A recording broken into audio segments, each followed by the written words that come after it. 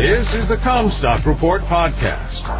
We are strong advocates for the American family farm and your top source for the agriculture markets. And now, here's your host, David Cruz. This is David Cruz with the Comstock Report. What's the U.S. Navy got to do with it?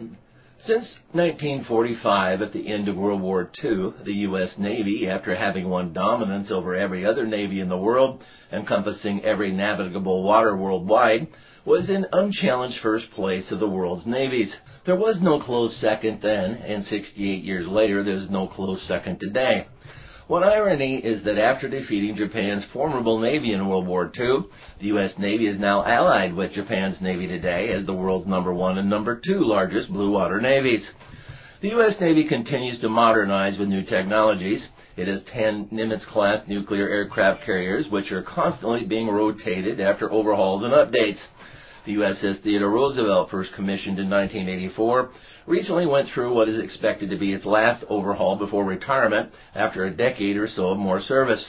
Aging Nimitz-class carriers are being replaced with the new Ford-class carriers, the first of which, the USS Gerald Ford, is stationed off the coast of Lebanon, serving as a deterrent to expanding warfare in the region.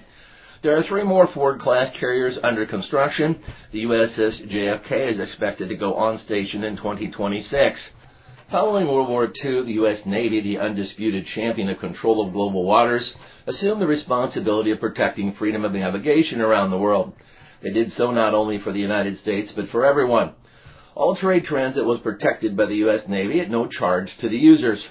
America was the world's dominant economic power, so this access and control over trade was much to our benefit, as it was to others who piggybacked on our trade security. The result was the massive expansion in global trade and GDP that grew the world economy, shattered by World War, into what it is today.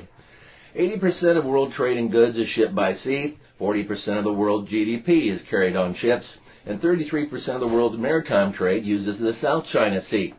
Roughly 25% of U.S. GDP is derived from foreign trade, a percentage that has been declining from near 30% in 2011.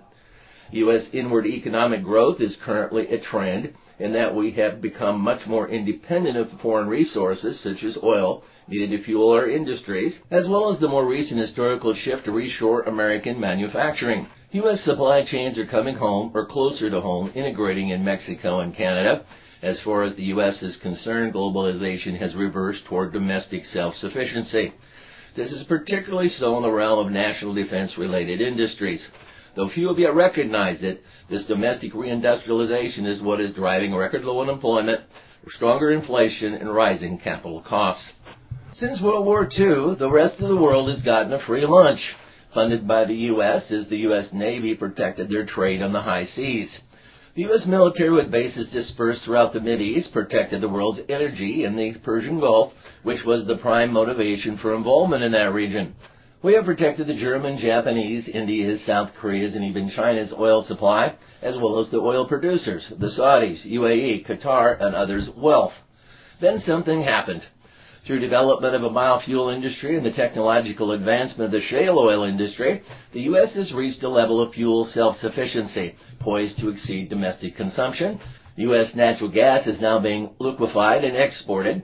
The U.S. is no longer dependent on foreign oil. Supply chains are reshoring. The United States is becoming less dependent on maritime trade and even the global economy. So, will there be a change in the informal U.S. military protection of freedom of navigation? And where will we see the change in U.S. policy regarding our protection of the global sea lanes? In July, there had been a couple of instances in the Persian Gulf where foreign flag tankers were accosted by the Iranian Navy near the Strait of Hormuz. One of them was fired upon. While the U.S. Navy monitored the situation, it did not act to directly intervene. Some see this as a changed role for the United States, which will no longer act as the Lone Ranger policing the Gulf to protect the world's oil. Technically, it no longer makes sense for the U.S. Navy to guard the transit of German, Chinese, Iranian, or even Japanese oil flowing from the Gulf. I do not think that we're going to start charging them for this service, nor do we want to continue in the role of oil sheriff when the oil is no longer needed by us. Ironically, we are poised to compete with the Mideast as an energy exporter. There is a significant transition that needs to take place here in the navigation security business that has existed since World War II. You've been listening to the Comstock Report. For more information on marketing opportunities, contact us at Comstock.com or call 712-227-1110. For a more complete version of the Comstock Report with hedging strategies and trade recommendations, subscribe on our website at Comstock.com or reach out to one of our risk management specialists about how we can help you protect your profits. Futures trading involves risk. The risk of loss in trading futures and or options is substantial, and each investor and or trader must consider whether this is a suitable investment. Past performance is not indicative of future results.